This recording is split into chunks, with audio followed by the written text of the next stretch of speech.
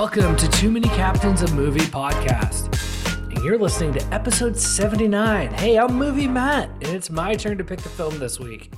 So I've chose Sicario for our deep dive because Cocaine Bear, the dark comedy thriller from director Elizabeth Banks, will premiere in theaters this weekend. So I decided to revisit another film that deals with trafficking and drugs. I'm joined as usual by the elite special forces and operators, including Money Chris. Hello. Johnny D. Sicario. And Matty G. Hey. Hey. All right. It's go time. So, go time for this film was on September 18th of 2015. What was happening in the world back then? All kinds of things were going on. There was an 8.4 earthquake in Chile. Famous video with a pool shaking on top of a building. May have seen it. Automaker Volkswagen is alleged to have been rigging diesel cars to misreport on emissions. Crazy shit. I remember that. NASA discovered liquid on Mars. And the Rugby World Cup was going down. Crazy times.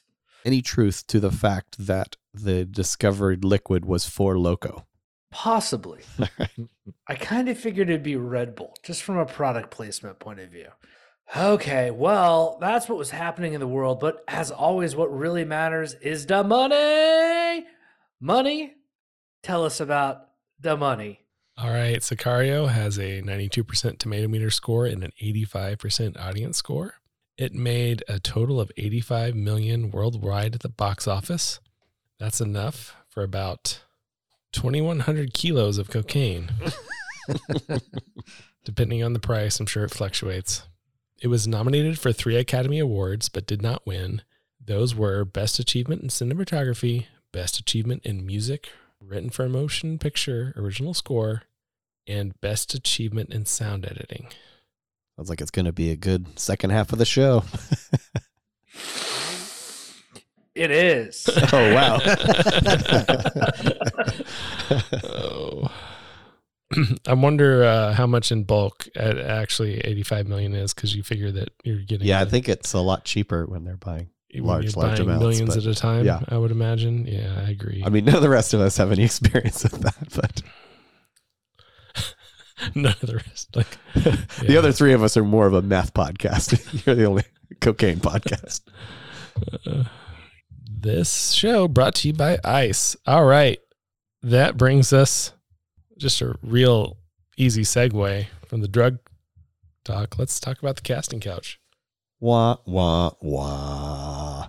Unfortunately, we do not have any new members to our elite society known as Team Turkey. I found that actually kind of surprising. And just looking at who was in this, I fully thought somebody has been around. But for instance, Josh Brolin, who I think is one of my favorite performers in recent years, this is actually the first time we've ever watched anything with him in it. He wasn't initially agreeable to join this production, but when he found out who was going to be the cinematographer, jumped at the chance. Foreshadowing. Yes, exactly. Due to his past experience on No Country for Old Men. Did you guys have any thoughts about the cast? This does make 2 for Benicio, though. Oh, yeah. There's a bunch of 2. Yeah, there's a whole bunch, because I was looking at Victor. Yep. Victor Garber, sure. He's got 2. This was like right at the emergence of the guy from Get Out. Daniel Kaluuya. Yeah. This is kind of the 5 years since then have been very good for him. Oh, yeah. But we've never had Emily Blunt in anything? Once. Very recently. Yep. In a mech suit. Does he know? Has he thought of it? With Tom Cruise. Your favorite Scientologist? Is it ringing a bell yet? He is my favorite Scientologist of the Scientologists. I mean, why am I Edge of Tomorrow? There Yes, you go. You got it. I had a little bit of a deeper look into the cast. And Movie Matt, did you notice the actor playing the CIA officer with the glasses? His character name was Steve Forsing. It's your boy Mhm. from Burn Notice Yep, Yeah. Jeffrey Donovan. that you always love to compare that show having the production value of a movie. Yep. Well, yeah, that's right. That's right. I noticed him right away. Yeah. He looked familiar to me, but I didn't put it together. I mean, it kind of makes sense. Isn't he kind of a secret agent type in that? He's had some movie roles. It's kind of one of those guys that, Burn Notice, I thought was a pretty big show.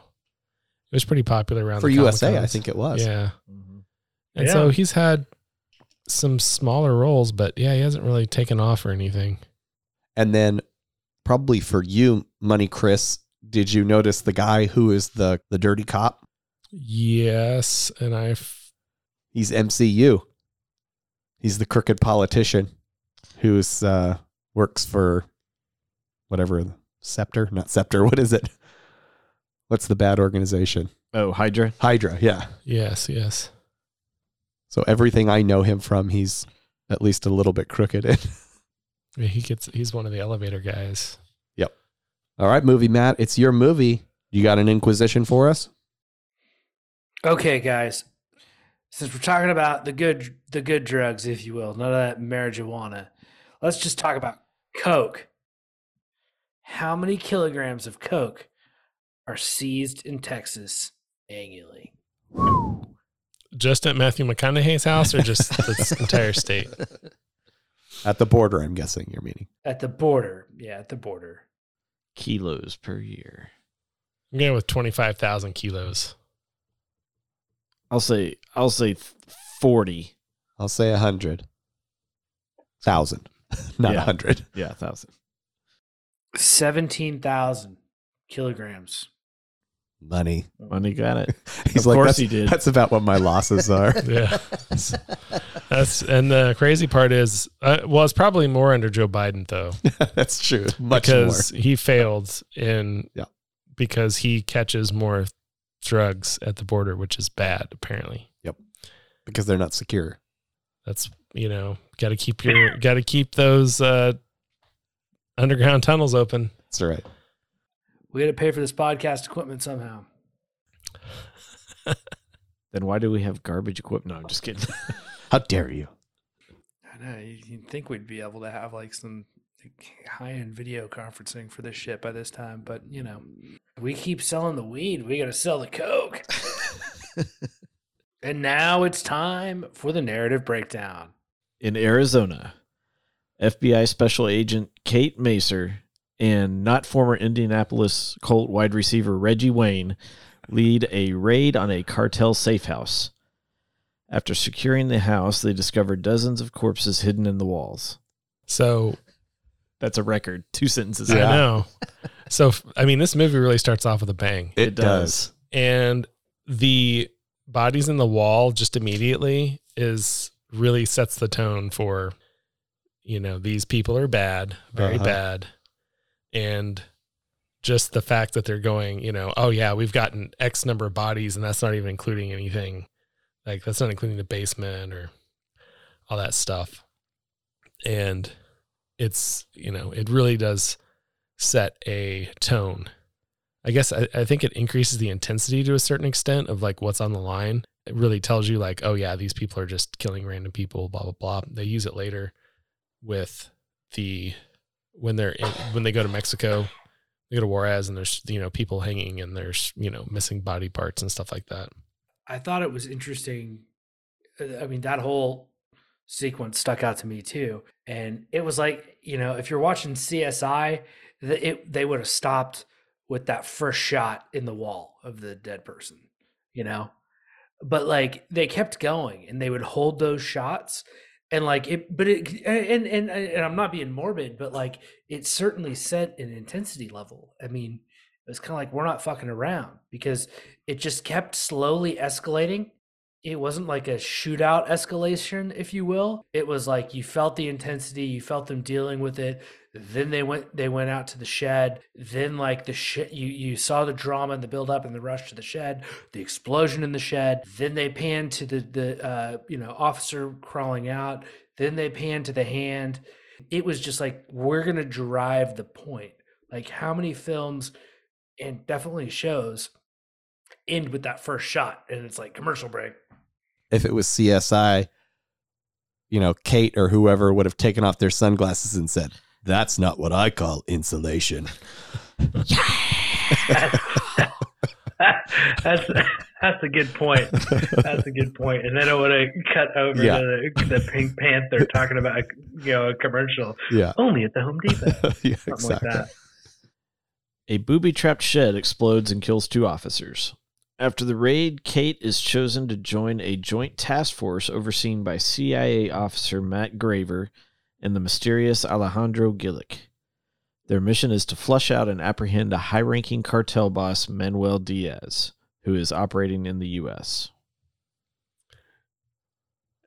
As soon as you see the guy with all the suits that has the flip-flops on, you know that guy's CIA. It is a strange introduction, and I don't think he ever straight up says he's CIA until a lot later. Right. Like, he gets accused of it many times. Yeah.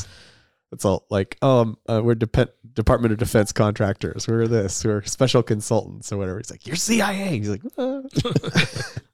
Maybe. If you see a dude in flip-flops in a powerful setting, like a boardroom, the guy in flip-flops is probably the smart one. I would just rock flip-flops all the time. It's not great for your feet, though. Learned that last year. Great being 40. The joint task force includes Delta Force, U.S. Marshals, complete with 10-gallon hats, and CIA. They travel to Juarez to extract Diaz's brother, Guillermo. all I want to mention is I love the convoy of 2007 black Chevy Suburbans. They drive so aggressive, and they keep that formation. It's so impressive. We do this all the time. Yeah, exactly. While crossing the border, the team's caravan gets stuck in traffic. They're ambushed by cartel hitmen, but the task force makes quick work of those amateurs. In the gunfight, Kate is forced to kill and is shaken afterwards. All I want to say is the way that the extraction scene is filmed, coming back across the border, I think is some of the best action sequence suspense ever captured. It's exactly what you guys were already talking about with holding shots.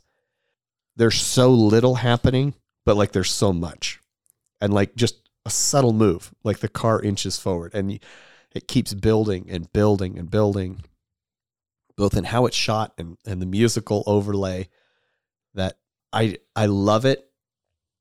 It's one of those things where I think in the briefing ahead of time, 3 times somebody says it'll be when we come back across the border. And then Right. Alejandro says it in the car. It's they're telling you it's going to happen. And even with all that, you're oh, what's going to happen?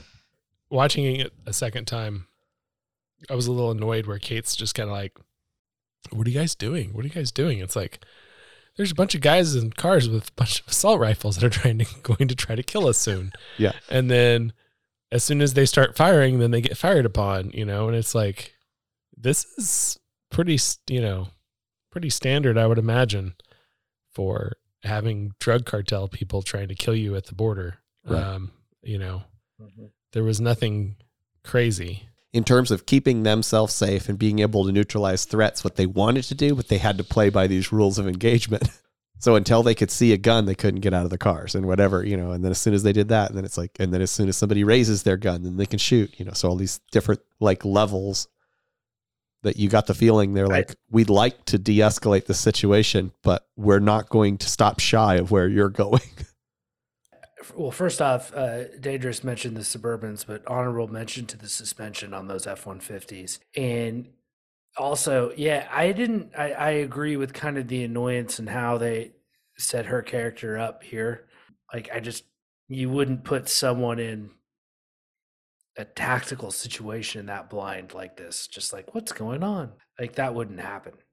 Oh, I think they did it on purpose because they needed if there wasn't an FBI person with them, what they were doing was illegal. They were committing no, an act because of they war. were True.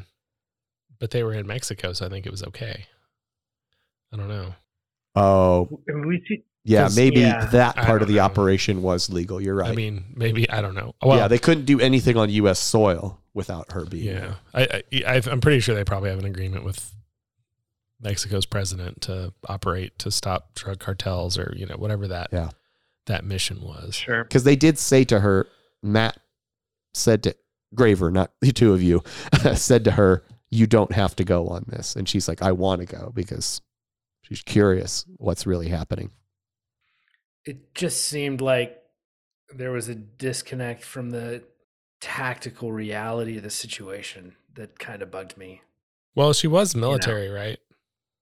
I think She I think her was- partner not was. I don't it think was she just was. him. I think she was just law enforcement. Just law enforcement. Never mind. Back in the U.S., Alejandro asks Guillermo really nicely where their tunnel is that they use to smuggle drugs across the border. And since he asked so nicely, they find out that the tunnel is near Nogales. Gives him the Harvey Weinstein treatment. Gosh. I am a little bit annoyed with this scene only because, like, what we know from all the data, torture doesn't work for getting reliable information, but almost in every movie that you see it used on, they get pretty reliable information on it. There are much more efficient ways.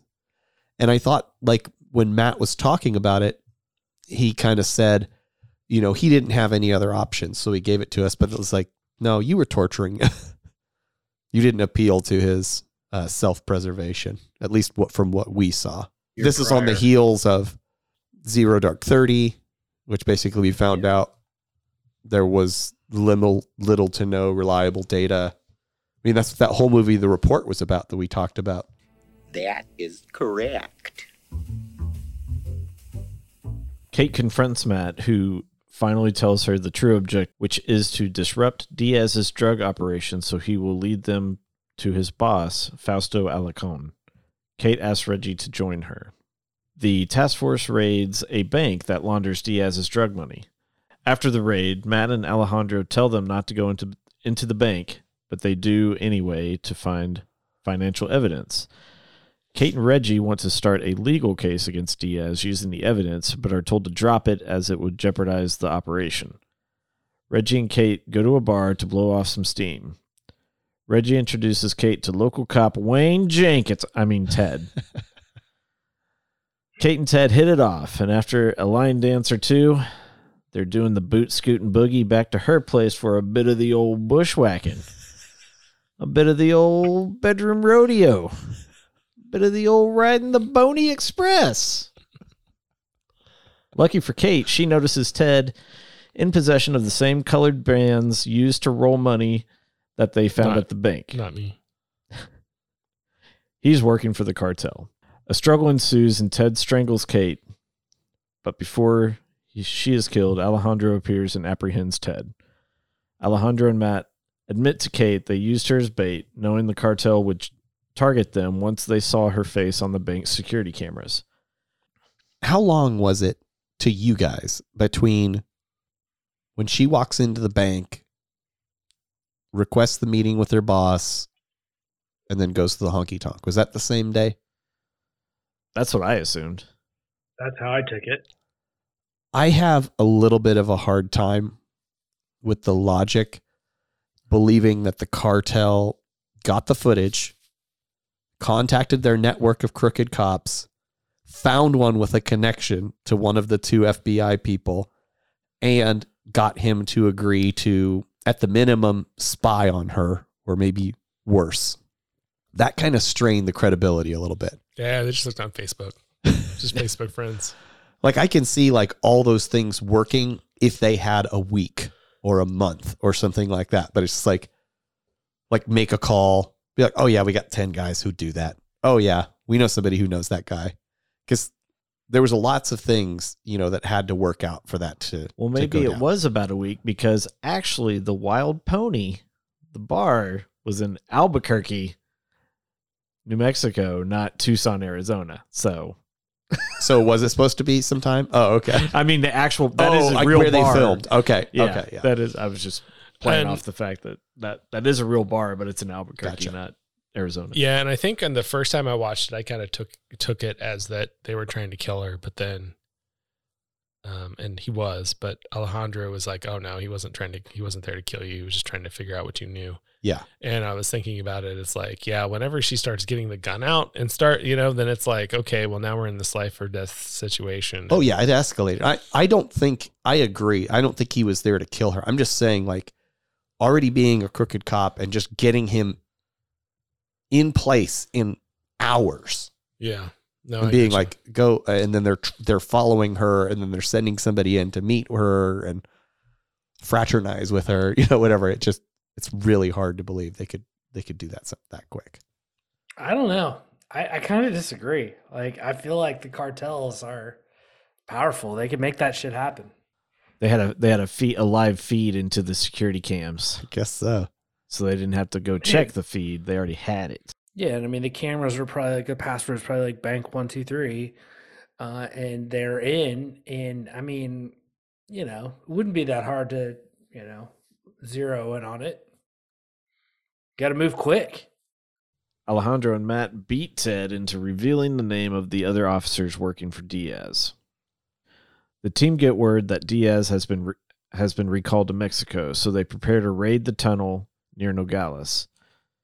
Matt tells Kate and Reggie they have to be part of the tunnel raid, as CIA is not allowed to operate alone within U.S. border. Reggie wants to tell them to F off, but Kate is still curious of what the true mission is. As the raid begins, Kate tails Alejandro through the tunnel into Mexico. She sees him abduct Silvio, a corrupt Mexican police officer working as a drug mule for Diaz. Kate tries to arrest Alejandro, but he shoots her in her Kevlar vest and drives away with Silvio. Kate confronts Matt, who explains to her that the mission is part of a larger operation to consolidate the cartels down to one main cartel so the U.S. can more easily control them. He also tells her that Alejandro previously worked for the Medellin cartel in Colombia and was hired to assassinate Alarcón, who was responsible for ordering the murder of Alejandro's wife and daughter. Alejandro has Silvio use his patrol car to pull over Diaz. He then kills Silvio and shoots Diaz in the leg. I know it's an older model, but I really think Money Chris needs to start driving a 2010 Mercedes-Benz S550. It's a slick ride. No blood in the car, though, please. He forces Diaz to drive to Alarcón's estate, where he kills Diaz and all the guards. He then joins the Alarcóns for a brief dinner where he kills his wife, kids, and finally Alarcón. I wonder how much loot the maid made out with. I hope a lot. The one person he didn't kill. Yeah. That we see anyway. I Yeah. thought it was interesting that the entire tunnel thing was to get him in to the area, and then the police officer can't be part of the plan, that he just happened to be there, right? So that was one thing that I thought was weird. But like, he could have just probably flown across, you know what I mean? Like, Yeah. it's not like you can't get across the border. I think they wanted to make sure that they were following the whole way. Like, how they had been, like, they picked him up at his house and they followed him from point A to point B because they didn't know where he, like, I think they know where he lives, but I think he falls off their radar, and they wanted to be able to have both an operation overhead and then him along the way. But I agree. It seems like as capable as he is, he probably could have got it done And then more simply. And then the only reason why, I guess they had to have him go across because he's the only one that knew where Right. the boss boss is. was. Yeah. Which seems weird to me that. The thing that I assumed, because I kind of thought that too, but like the thing that I assumed was like there was an assumption that, they had an inside connection at the airports, they know who's going through the airport, stuff like that. Yeah, that could be true.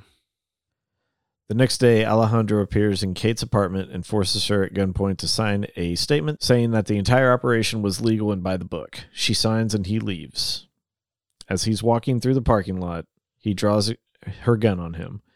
Alejandro turns around and looks at her, but she can't bring herself to shoot. Alejandro turns back around and continues walking. Back in Nogales, Silvio's widow watches her son's football match, which is interrupted by the sound of gunfire. Credits. Okay, so one of the things I thought was weird was the whole, like, you need to sign this to say we did everything by the book. And it's like what? Like, because it's you know what I mean? Like, it's CIA.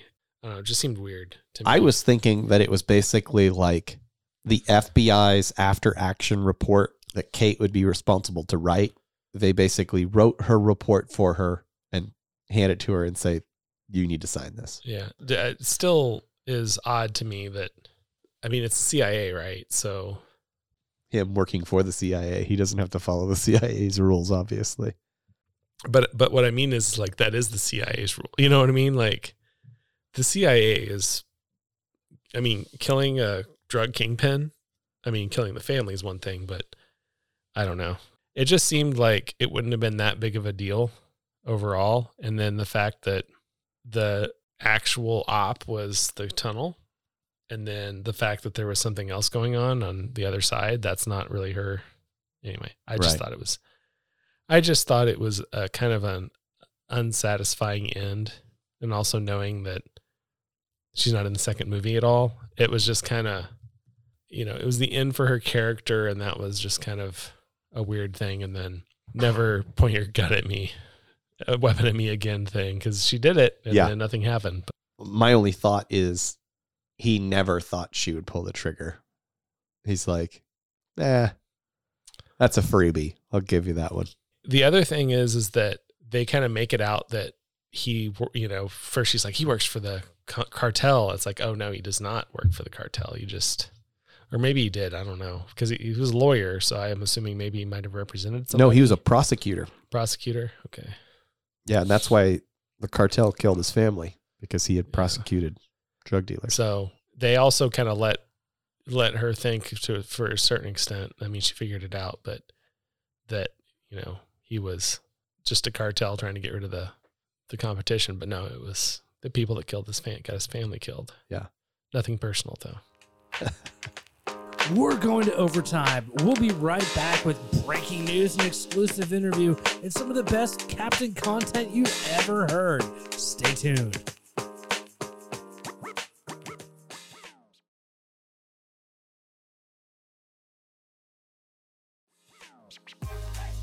And we're back!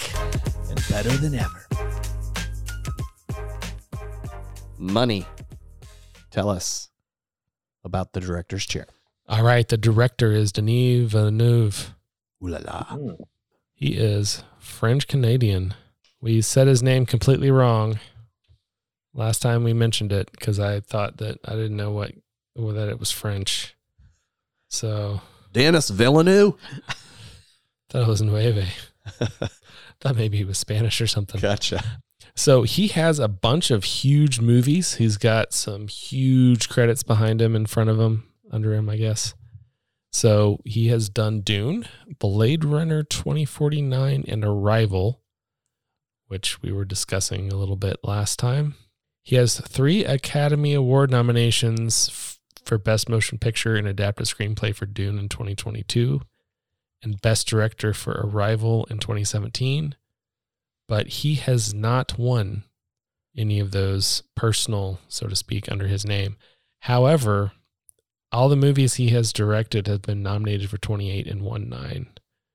So pretty accomplished whenever you put things together. Yeah. You know, sound and things like that. So he was born in 1967 in Canada and attended the University of Quebec in Montreal for cinema. Don't really have any more information on him. I'm a big fan.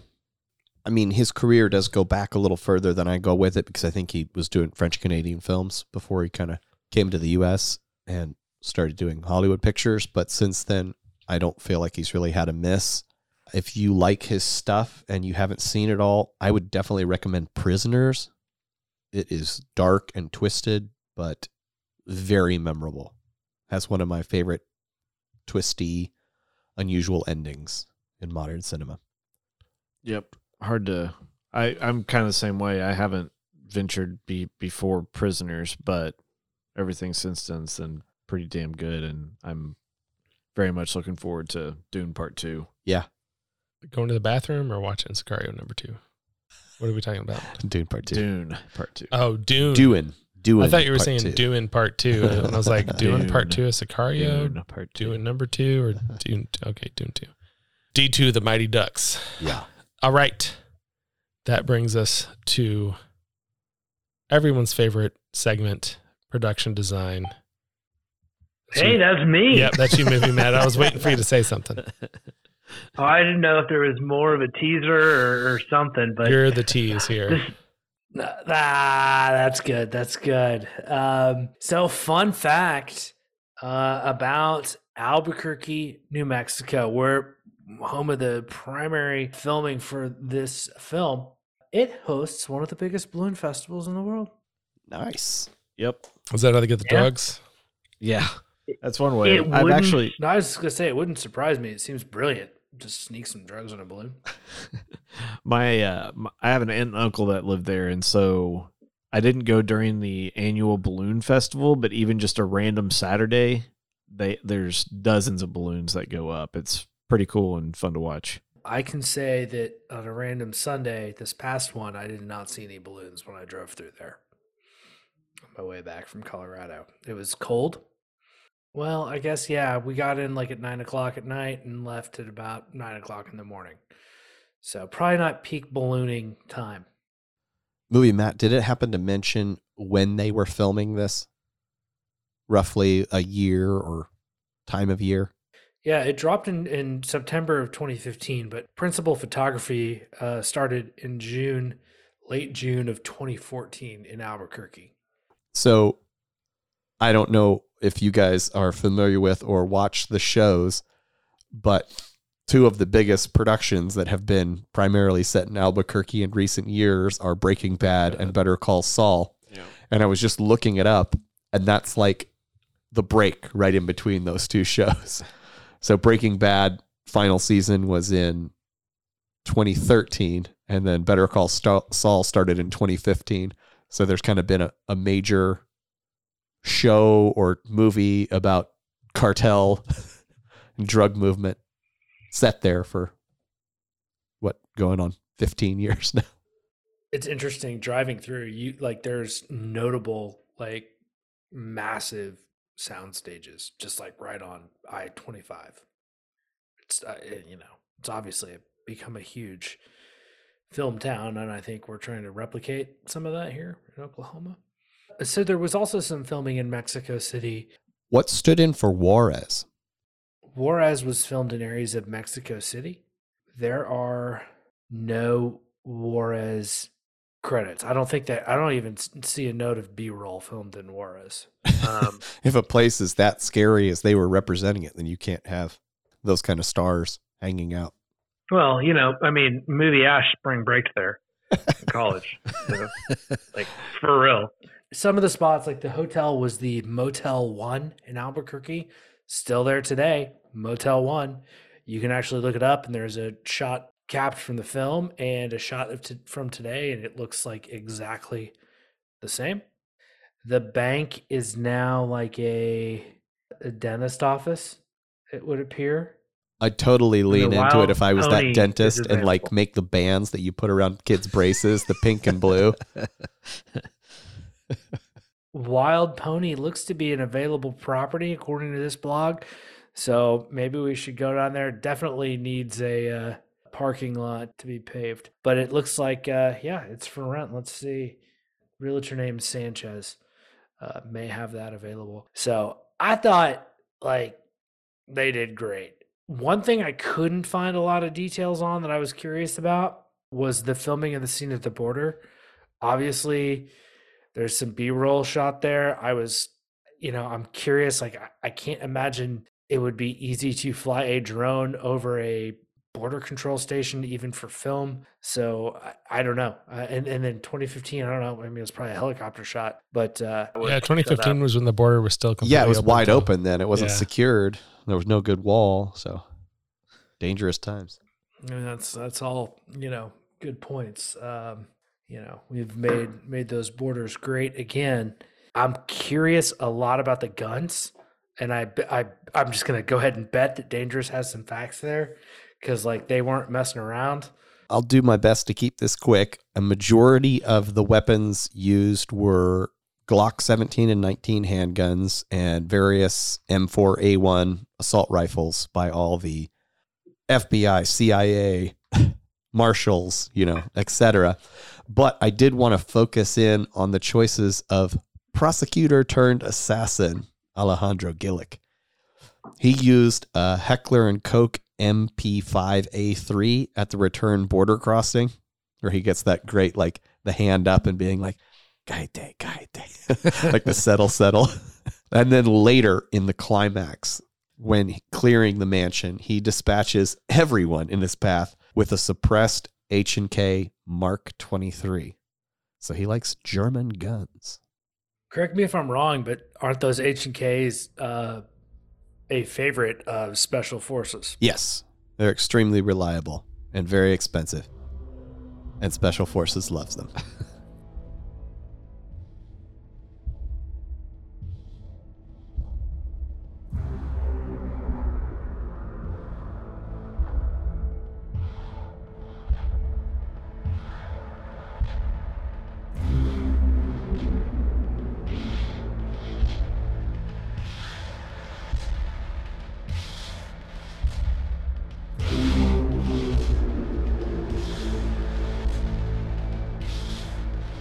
Hey, it's time for Matty G and the Sound of Music. All right, so Iceland's Jóhann Jóhannsson was the composer for the score for Sicario. He has written for various mediums, including film, theater, dance, and television. He started his music career in the late 80s with the terribly named Daisy Hill Puppy Farm. The music was far better than the name. For the rest of the 90s, he played guitar and was a producer for various indie bands in Iceland. In 1999, he formed Kitchen Sink, which was an art collective and record label, which encouraged collaboration between artists of punk, classical, jazz, metal, and electronic music.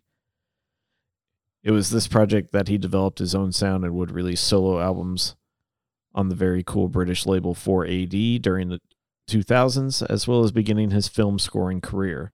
Some of his film composition works include Denis Villeneuve's Prisoners, The Theory of Everything, Arrival, Mandy, the Nicolas Cage action horror film, and Mary Magdalene, which he collaborated with fellow Icelandian, is that correct? Nomenclature. Hildur Guðnadóttir, who would go on to win the Academy Award for Best Score for Joker a couple years ago. But she also played cello for Sicario, and her first solo score for an American film was the sequel, Sicario, Day of Soldado. I thought that was kind of a cool trade-off there. Is. He was hired by Darren Aronofsky to compose the score for Mother. However, after completing an entire 90-minute score, both director and composer decided the movie was best with no score at all. Oh, wow. He also worked on Villeneuve's Blade Runner 2049, but did not complete the project as the director felt he needed something closer to the original score by Vangelis. The final film he was announced to compose was Christopher Robin, but unfortunately he passed away before starting work on it, and the film is dedicated to him. God, he wasn't old. He was 48? 48, yeah. Wow. Johansson was nominated by the Academy Award for Best Score for both The Theory of Everything and Sicario in back-to-back years. For Sicario, the direction was to create subtle warm music with a sense of dread, music you can feel as much as you can hear. Johansson wanted to create a visceral sound that could affect physically in a way, so he worked with the lower end of the sound spectrum, as you just heard. Lots of string basses and low woodwinds. He also went to Copenhagen to record with a pipe organ with 32-foot pipes to create the sounds of brooding brutality and to be intense and relentless. I believe he achieved his goal, and the Academy awarded him with that nomination. Unfortunately, that year he was up against some of the titans and legends of the craft, John Williams, Carter Burwell, Thomas Newman, and Ennio Morricone, who finally won his first Academy Award for Hateful Eight. As for the sound department, there were too many to go into. This film's sound was well taken care of, and I'm sure other captains would agree. there were 5 people on the sound team who have been nominated for 25 Academy Awards for Best Sound or Best Sound Editing, with 5 total wins. Definitely the sound was one of the highlights for me in this movie. Yeah. And the thing that I found kind of surprising is how different the different tracks when I was listening through the soundtrack. So there are those kind of the haunting building one like we talked about, but there's also like really pretty like guitar ones that remind me of like more like Spanish style cinema. Yeah. It's a great soundtrack. Yeah, it sounds really great. Definitely has that dread, that low, those bass, and it's just like, can't remember. I mean, there's a lot of movies that have kind of soundtracks like that, but this one's really great. I didn't know he had passed either. That really stinks. Yeah. I really liked him, but that's kind of cool because it kind of seems like, I don't know if she was necessarily an apprentice for him, but that Gunner's daughter, Yeah. you say it, Gunnar has kind of taken up the mantle. And yeah, she's actually, they're not up for, surprisingly not up for awards this year, but she did for 2 Best Picture nominees for, she did Women Talking and Tar. right. So Tar wasn't, that's kind of surprising. I heard Yeah. really good things about the sound Me. from you. Yep. El Dangeroso, who was your favorite Mighty Duck? I bet it was Charlie and his adoption of Coach Bombay's Triple Deke. I am thrilled to reintroduce the audience to the living legend that is the one and only Sir Roger Deakins. We have done 70 deep dives since number 9 when we covered the last visual stunner from Deakins, Skyfall. The Englishman has been shooting for the past 45 years and has 16 nominations and 2 wins for Best Cinematography at the Oscars. Actually, Roger is currently up for Empire of Light at the 95th Academy Awards, and if he won, he would join the elite club of Lubezki, Richardson, and Strotaro as the only living 3-time recipients. Sicario was his second of 3 collaborations with Denis Villeneuve, preceded by Prisoners and followed by Blade Runner 2049. He has been a frequent collaborator with Edward Zwick and Sam Mendes, but his most famous pairing is with the immensely talented Coen brothers on 12 movies so far. If this wasn't enough information yet, I'll give you a list of some of his other well-known works. The Shawshank Redemption, Fargo, Oh Brother, Where Art Thou?, A Beautiful Mind, The Assassination of Jesse James by the coward Robert Ford, True Grit, and 1917. Captains, I would like to hear your thoughts on the visuals, and be careful not to reek when you speak about your peek into the film by Roger Deak, because, according to me, he's on fleek. God, no. Long live the Deke. Yeah, he's got a whole bunch of greatness to his name. And did you say he's only won 2 Oscars? Yeah. It's just amazing. And his 2 are like in the last 5 years. Yeah. Like he had a record. He had like 12 nominations before his first win. Yeah, that's amazing. I would have picked, if I was going to guess, it'd be like 6 or something. It's pretty crazy. They must not be voting for him just because he's done so well so many times. Mm-mm. We can't vote for him. He's too good. So rigged. NFL so rigged. He's the Chiefs. Yeah, he's basically the Patrick Mahomes of of cinematography. Yes. Every year he's in the AFC Championship game. This film looks great though, for real. It really does. I mean, I think it's badass. Kind of something that kind of stuck out to me this time in watching it is how many times he lets a conversation happen far from the camera or characters be very separated. And one of the things I thought about it is I think he was trying to visually point out the isolation and the lack of information that Kate was experiencing all the time.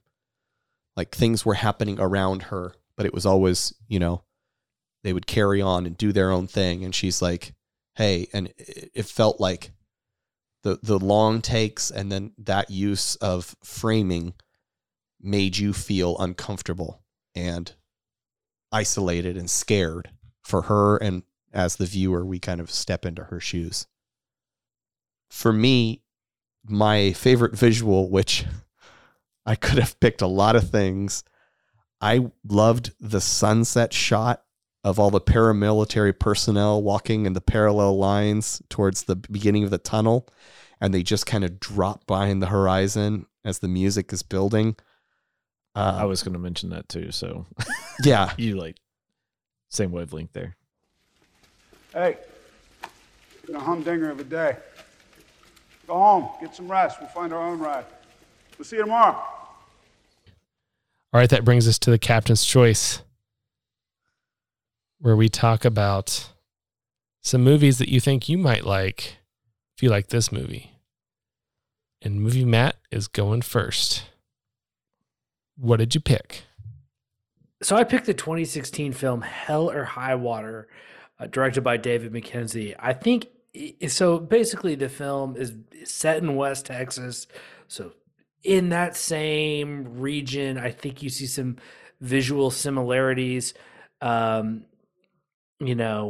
West Texas and, New Mexico wars, that whole kind of, I guess it'd be like the I-15, I-25, I-10, I-40 corridor, like that quadrant that I find to be one of the most kind of like desolate yet beautiful places on earth.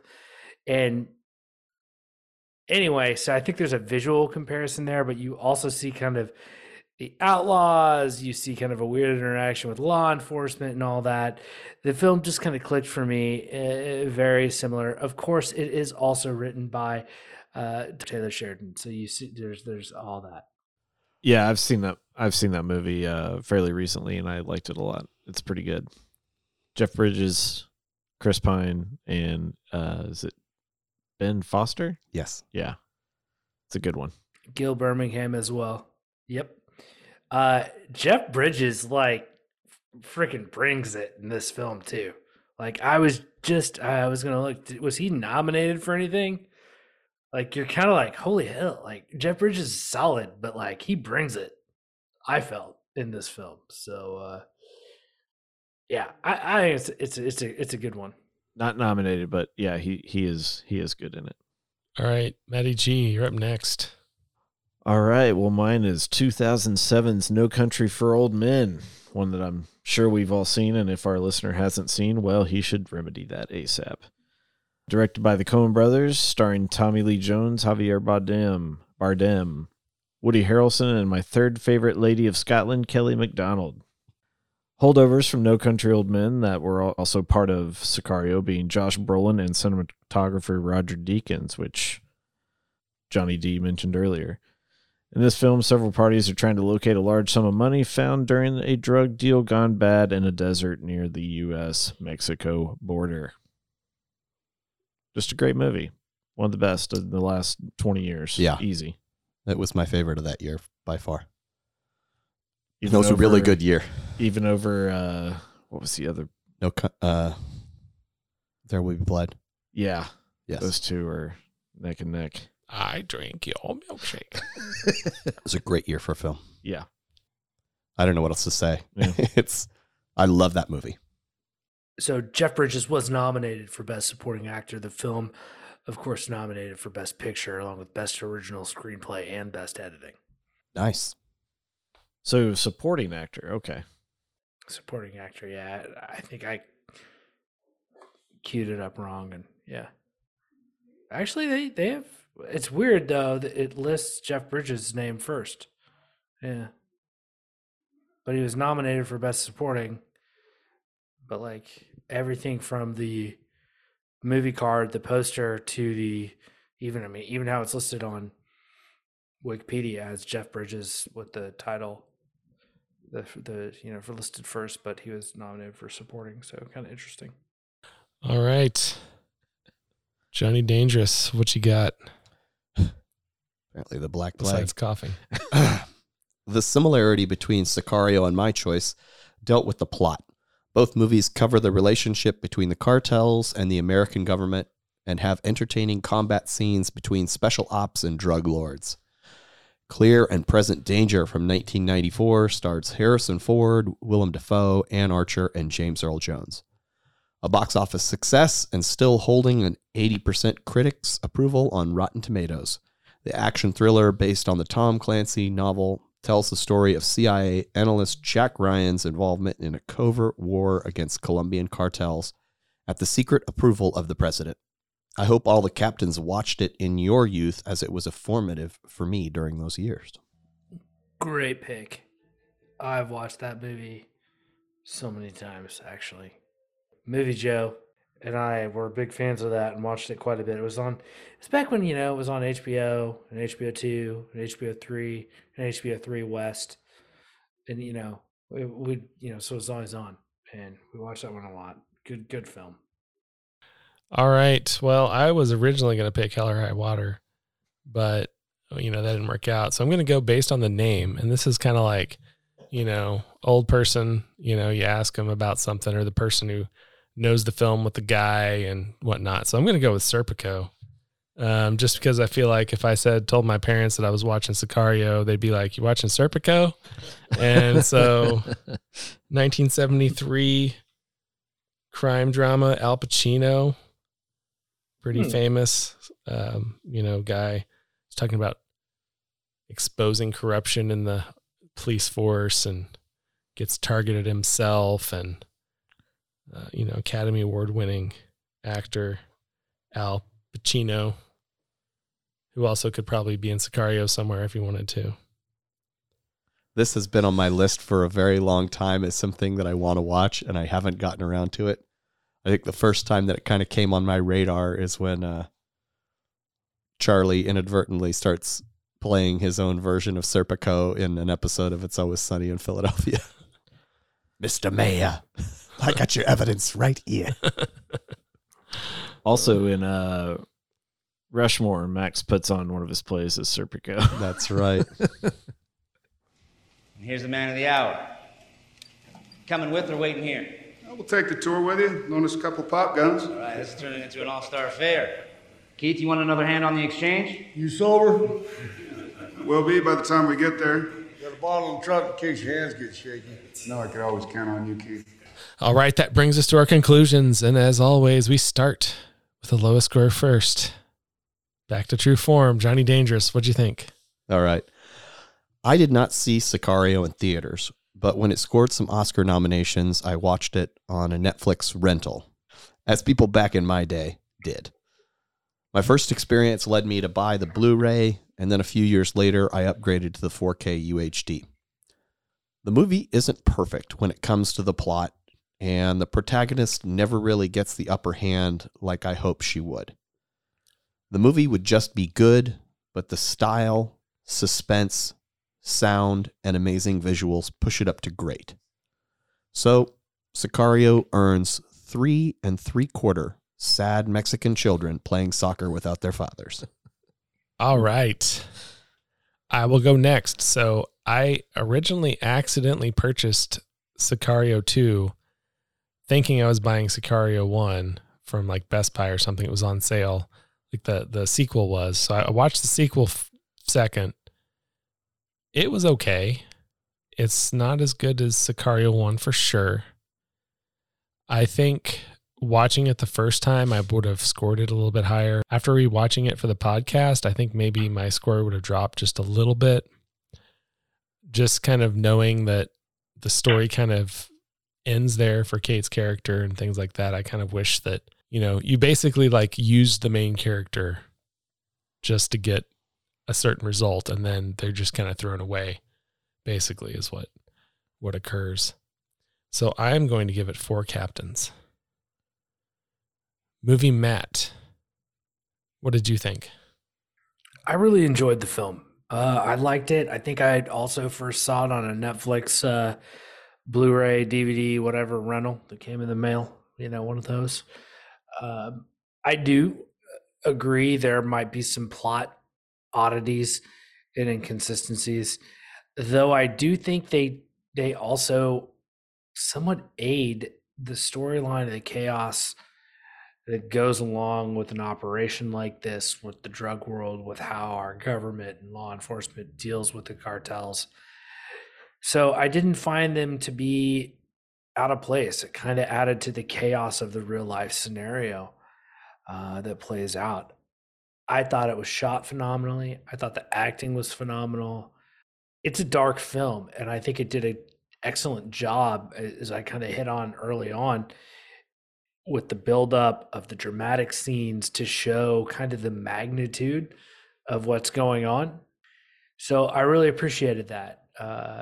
I liked the film. You know, I was a fan of 24, like kind of in that genre I like too. So going into it, I probably expected to like it even back then. And I've watched it quite a few times, was glad to watch it again this week. So I'm going to go ahead and give this one 4.25 captains. All right, Matty G, what'd you think?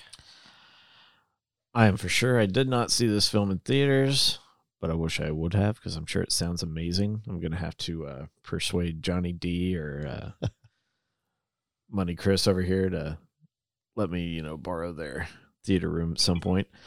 I believe I probably got this Netflix or a Redbox rental, and I bought this in 4K over the holiday. It was like a $6. I was like, it was a no-brainer. I don't have much to add that you guys haven't already. Yes, there are a few plot holes maybe, but the acting by the cast and the director, cinematography, the sound and music just, push it up for me. And it's a movie I don't really get tired of watching. I gave Sicario 4.25 bites of dinner before getting shot in the head. Oh, wow. It's not a lot of bites, though. All right. That gives us 4.1 captains. Congratulations. You are first rate. A lot of love went into him. We have had 4.1 before, earlier this season on Spotlight, and last season on The Last Black Man in San Francisco. All right. Matty G, what can you see from the crow's nest?